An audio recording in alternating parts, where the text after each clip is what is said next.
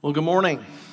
Welcome, and so glad that you are worshiping here with us this morning as we continue our study in the book of 1 Peter. If you're just joining us, just to give you kind of a brief recap, in chapter 1, we discovered some amazing, wonderful truths that God has blessed us.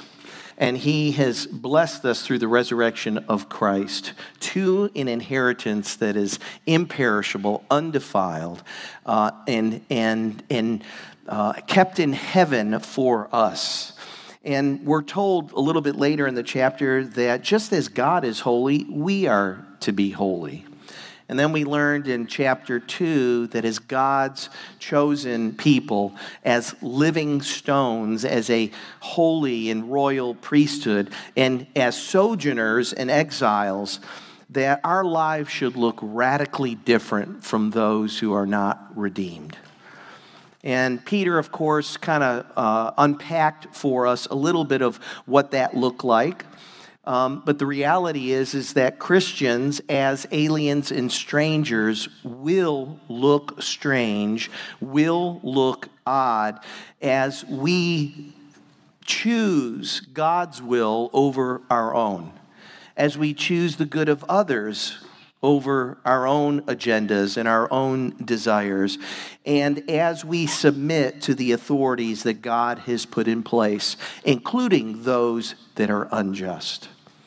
In chapter 3, Peter extends this principle of submission to authority in the world to the home, specifically in the husband and wife relationship. So I have the joy of tackling yet another controversial topic this morning. It shouldn't be controversial. God's word should stand on its own merits. And just in case you are new and you're not sure what to expect here at New Life, let me assure you, we are not about tickling people's ears. We're about proclaiming God's truth. That's what transforms our lives. And so let's pray, commit this time to the Lord, and ask Him, even as was prayed already, that God would reveal to us the things that He wants to reveal to us this morning. Father, we thank You for this day. We thank You for this opportunity to open up Your Word. And Father, we confess we come to it right out of the gate with hearts that are prone to wander. Lord, we're prone to seek our own will, our own agendas, our own pleasures. And Lord, we find it at times difficult to submit to You. So this morning, I pray that, Holy Spirit, that You would do a deep work in us, that You would open up our eyes and our ears, that we might see and hear the things that You would have us see and hear. But more than just gaining more knowledge and more understanding of You and Your word, Lord, I pray that You would grant us a heart of obedience, that we would not be disobedient, that we would not be rebellious, that we would desire You and Your will in our life above all else. And Lord, I pray that You would receive all the glory. And in our obedience, Father, I pray that You would bless us beyond measure. Be our teacher here this morning, I pray. In Jesus' name, amen. A woman took her husband to the doctor's office because he wasn't feeling very well. And after the checkup, the doctor told the wife, "Your husband is suffering from a very serious infection." The husband, who was hard of hearing, said, "What did he say?" His wife said, "He says you're sick." The doctor went on, "But there is hope," he said. "You just need to reduce his stress. Each morning, give him a healthy breakfast. Be pleasant, nice, and kind. And for lunch and dinner, make him his favorite meal. Don't discuss problems with him. It will only make his stress worse.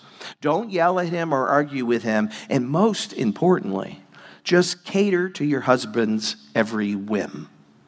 If you can do this for your husband for the next 6 months to a year, I think your husband will have a complete recovery. The husband said, "What'd he say?" His wife said, "He says you're going to die." Apparently, that relationship wasn't as healthy as it could have been, and the advice wasn't as good as it should have been either. But in 1 Peter chapter 3, we actually get some very good advice related to marriage. And I know that whenever you tackle a topic like that, you've got a mixed audience. We've got youngins, we've got senior citizens, we have divorcees, and we have singles, and everything in between. And so all I can say is that as we go through Scripture, we preach what's there. And this morning, we're going to be talking about husbands and wives predominantly. But I trust that whether you are unmarried, having been married once but not married now, or just really, really young, there are principles here that we can apply to our lives. Especially those of you that one day hope to be married. Is what Peter says here to husbands and wives, you should take to heart now. You should be thinking about, this is what God says about me as a husband or a wife and how I'm to live. So don't wait until the day, you walk down the aisle, because it'll be too late by then. You need to work on this stuff now. For others of us, it's simply a continuation of the principles and the commands that Peter has already shared with us concerning submission to authorities in the government, whether it was the employee-employer relationship, master-slave relationship. So I trust the Holy Spirit will take what we look at this morning and help you apply it to your life. Now, having said that, I think I do need to define marriage. Because we are living in a day and age where even that is up in the air. It can be just about anything you want it to be with anybody you want it to be with. And I love a definition that John Stott gave, although in looking at it, I felt like it was incomplete. And so John and I worked together on this. I think I'll share it with you now. And I'm going to turn on my little remote, make sure it works. But this is it. Marriage is an exclusive, lifelong covenant between one man and one woman. Stress that, one man and one woman, made in the presence of God and other witnesses, preceded by the leaving of parents, usually consummated in sexual union, and normally crowned with the gift of children. It is a divine institution designed to promote human happiness and holiness. Marriage reflects the unity of the Godhead and ultimately points to the union of Christ and his church. You see, marriage is a picture.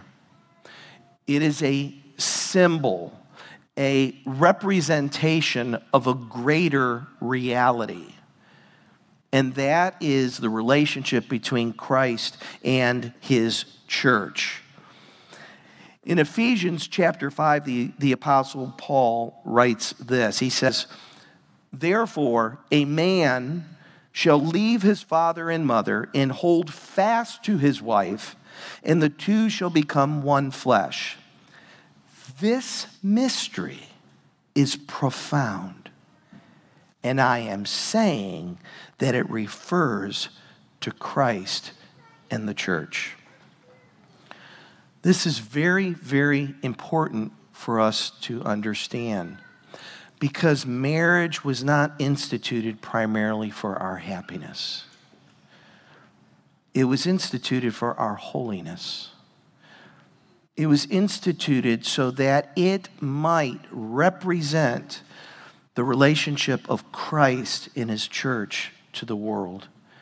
That Jesus Christ would be seen as a real God in the world, because they saw him reflected in the relationship of a husband and a wife. Now, if you have your Bibles, turn over to 1 Peter chapter 3. And as we go there, we're going to see that wives should be submissive to their husbands And husbands should live with their wives in an understanding way, honoring them as fellow heirs of the grace of life. So I'd like to look just at the very first part of verse 1, where Paul says, likewise. Likewise. See, Peter is now broadening the principles that he has already enumerated in chapter 2 about his exhortation to submit to every human institution, and now he broadens it out to the institution of marriage. And then, of course, right after that, likewise, be subject. Now, this is interesting because this is the very same word that we read about last week, the Greek word hypotasso. It's the same word, but here it is a passive participle. Now, what does that mean? It simply means that it functions like a verb and an adjective. So the command has been given, and now he enumerates a little bit further, and he says, likewise, just as I have applied in the master-slave relationship, the relationship with the emperor and the governors, likewise be subject to your husbands. Now, again, just that very word, be subject, or if you prefer, be submissive, it's repugnant in our society. The connotations that come with it turn people off. But they don't really understand biblical submission. Most of the people, in the world who think about submission, I'll be blunt with you, they just have a sinful, rebellious heart. In marriage, submission is often equated with slavery or being a doormat to the man. To many, the biblical roles of husband and wife are considered obsolete. They just don't apply anymore. I want to challenge you, if you haven't been here for this past year, we were in the book of Ephesians, and if you would like a fuller treatment of this, I would say go back to the Ephesians 5 message that was preached this year. You can go to our website, you can look it up under the media tab, and you can also go back to 2016. There's a message there that we delivered on biblical manhood in woman called Different by Design, and that was like a 6-week series. So if you want to dig a little bit deeper, you could do that. But the scripture here says, be subject to your own husbands. Never in Scripture are wives commanded to submit to the husbands of other wives. For that matter, women are not commanded to submit to men in general. She is only commanded to submit to her own husband. And a wife's willing submission to her husband may not be politically correct, but it is scripturally correct. If you look again at Ephesians chapter 5, verse 22, Paul writes, wives, submit to your own husbands as to the Lord. For the husband is the head of the wife, even as Christ is the head of the church, his body, and is himself its Savior. Now, as the church submits to Christ, so also wives should submit in everything to their husbands. Now, there is a popular but erroneous teaching that is out there today. And that teaching basically says that in Ephesians chapter 5, verse 21, Paul actually argues that husbands should be submissive to their wives, even as wives are submissive to them. But I want to tell you that nowhere in the New Testament are husbands commanded to submit to their wives. You would have to redefine submission and headship in order to get that meaning. And you can't do that. The pattern of submission to authority in Scripture is never reversed. Let me illustrate that for you. The Father never submits to the Son. The church never submits, Christ never submits to the church. The emperor is never told to submit to his subjects. Masters are never ordered to submit to their slaves. Parents are never instructed to submit to their children, and shepherds are never instructed or commanded to submit to the sheep. It's never reversed. And you would think that if Paul then meant that this mutual submission that he talks about there in Ephesians 5 applied the other way around, you'd find some place in Scripture where it would be reversed. And you don't. So let's continue as we look there at verse 1. Likewise, wives, be subject to your own husbands, so that if some of them do not obey the word, they may be won without a word by the conduct of their wives, when they see your respectful and pure conduct. Peter here is referring to a divided home, a mixed marriage, if you will. Apparently, as the gospel was being proclaimed, people were getting saved, including wives, including husbands too, but here Paul is addressing wives. And so the wife has come to faith in Christ, but the husband still has not. And Paul is appealing to her in a similar way that he does to the slaves. And this can be a very, very difficult situation, just as it would be if you were a slave. Some of you are in that position right now. I've talked with some of you about how hard it is being at home, being married to someone who doesn't know Christ, who doesn't understand your faith and your love for Jesus and why you want to be connected with his body. It's hard. And you pray and you're on your knees constantly asking God to do a work in your husband. Now, I understand it can work the other way too. But Paul is talking about submission, and he's talking specifically here to wives and how they have an opportunity to make a difference in their home, in their husband's life, and in their children's lives. And ladies, I think you know this already. You've probably already figured this out, but you will never get your husband to change by nagging him, okay? That doesn't work. You know it doesn't work. So stop doing it, okay? You're not going to cajole him. You're not going to argue him. You're not going to convince him. Your husband will never come to church, let alone Christ, using the baseball bat approach. It just won't happen. You'll never get him to become the spiritual leader of your home by harping on him to step it up. But you can win him over with your conduct. You can. In choosing to submit to her husband, she does so as unto the Lord, because sometimes we husbands are not very lovable. And if it was based on how lovable we were, our wives would never do it.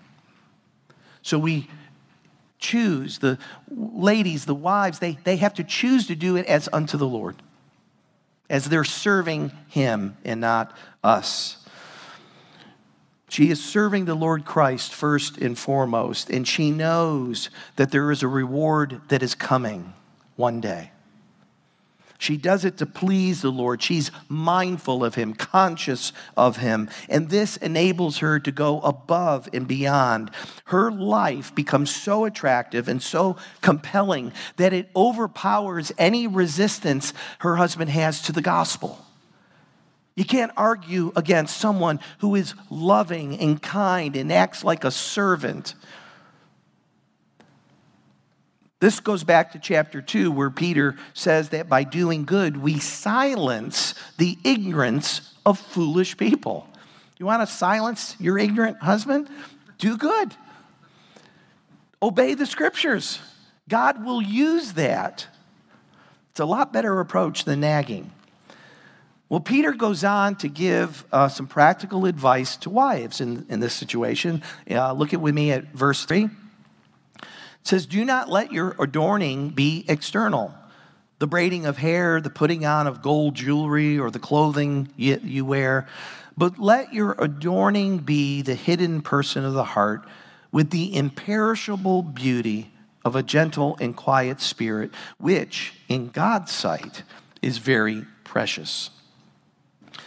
Now, I prefer the New American Standard's rendering of verse 3 for one reason, and maybe you can pick it out. It's not going to be up on screen, but just listen to it. It says, your adornment must not be merely external, braiding the hair and wearing gold jewelry and putting on dresses. Did you catch the difference?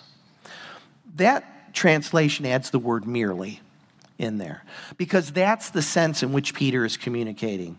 He is not saying that women can't do their hair, they can't wear a fine dress, or even wear makeup. But what he is saying here is don't focus on the external.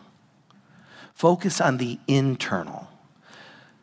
Focus on what matters. And what matters to God is that hidden person of the heart. What matters to God is our character. It's not what's on the outside that counts. It's what's on the inside. I remember thinking about when the nation of Israel, when Samuel was to anoint a new king after Saul, and these guys are paraded in front of him, and he sees one of them. I think it's Eliab. He looked like a big guy, a tall guy, and he said, "Surely this must be the Lord's anointed." And you know what God said to Samuel? He said this. The Lord said to Samuel, "Do not look at his appearance or on the height of his stature, because I have rejected him. For the Lord sees not as man sees. Man looks on the outward appearance, but the Lord looks on the heart." Proverbs 31:30, love this. Charm is deceitful, and beauty is fleeting, but a woman who fears the Lord is to be praised.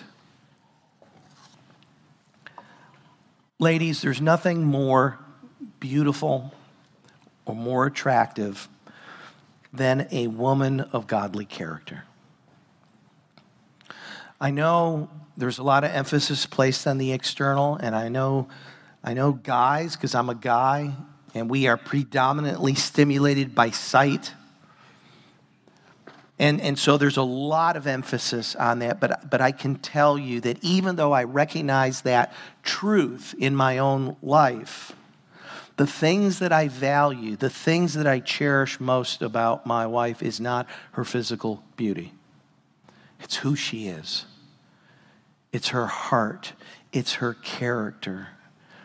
And that draws me like nothing else. And then, of course, there's just the reality, The grass withers, the flower fades, all flesh is like grass. There's only so much we can do to maintain the appearance of our youth, because we're all going to get older. We're all going to get the wrinkles. We're going to put on the extra pounds. Do you really want to be loved because you're beautiful, or for who you are? That's what the scripture is getting at here. And that is something, the hidden person of the heart, the character, that's something that will never fade away. A gentle and quiet spirit. I know when you first hear that, you think, does that mean a wife can't speak? Well, it really doesn't have anything to do with that. But it means that when you do, you communicate your thoughts and ideas and concerns with humility and respect. It's altogether appropriate for a wife to share her thoughts, her wisdom, her ideas with her husband. And if her husband's got any sense, he's going to listen. But even if he doesn't, Scripture doesn't give you an out.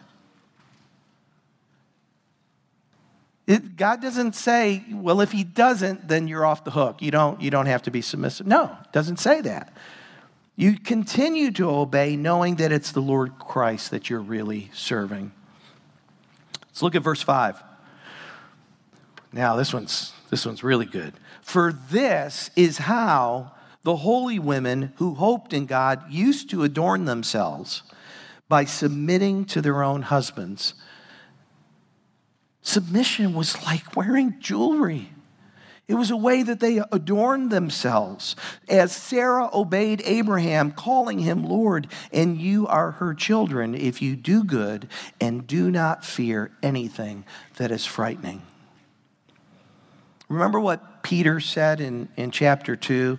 If we are to suffer, make sure that you're suffering for doing good and not something stupid, not something wrong or evil.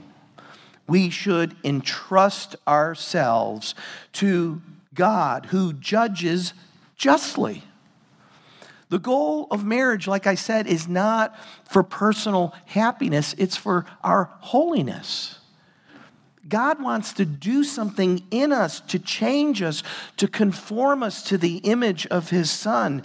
And we don't become conformed to the image of his Son by running from the things that make us more like him. And in some cases, that's suffering. Some cases, that's living in a difficult situation, obeying a crazy law even.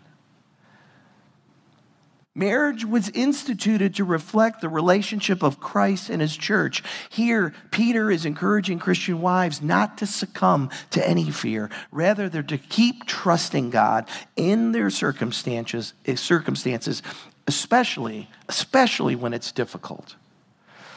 Now, I want to give you some cautions, though. All right? Just 4 cautions. Number 1, ladies, remember your husband is not Jesus.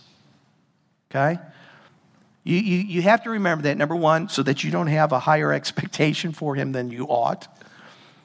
You just have to realize, he's not Jesus. He's going to make mistakes. He's going to fail. He is a sinner saved by grace just like you are.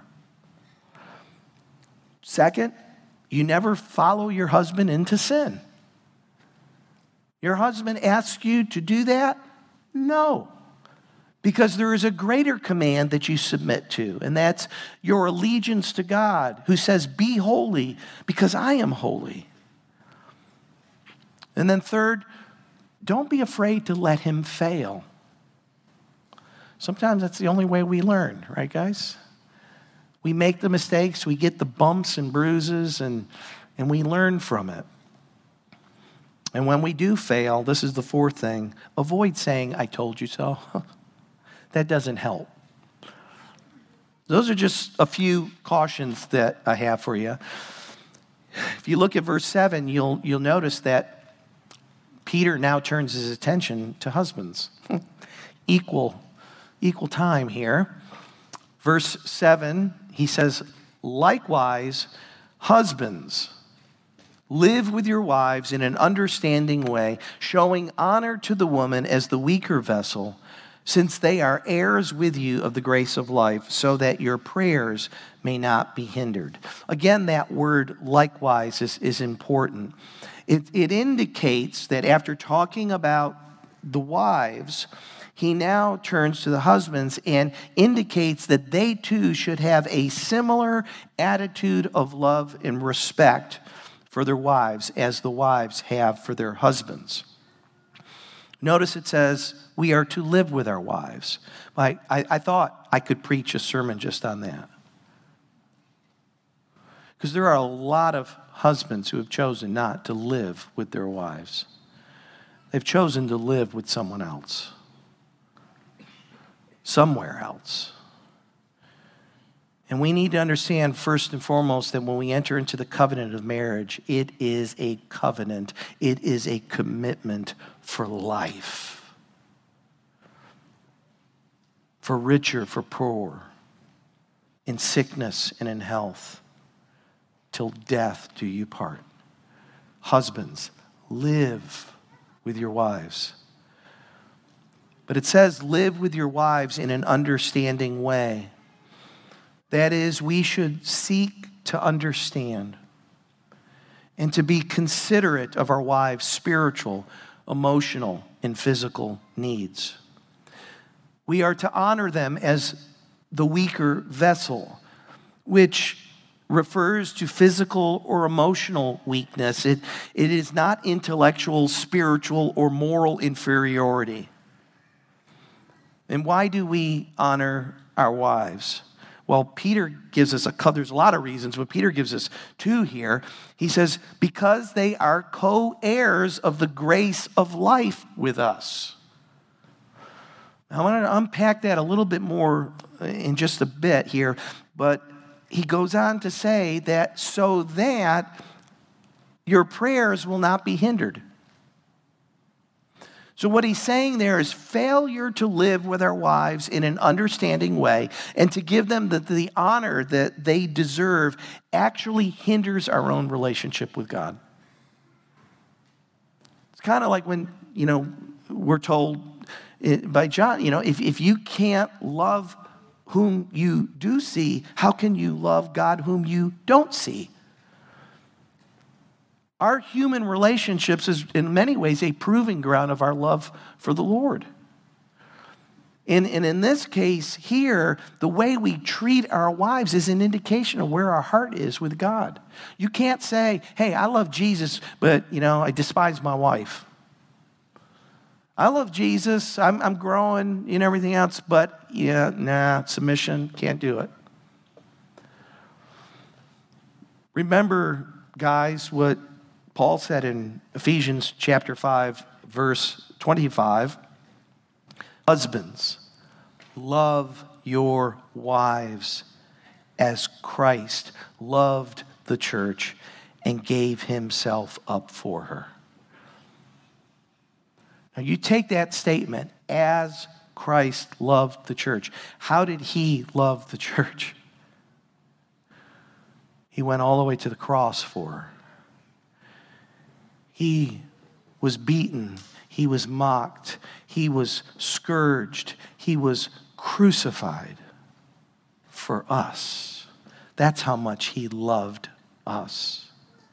And we are to love our wives as Christ loved the church. We have to be willing to lay down our lives for our wives.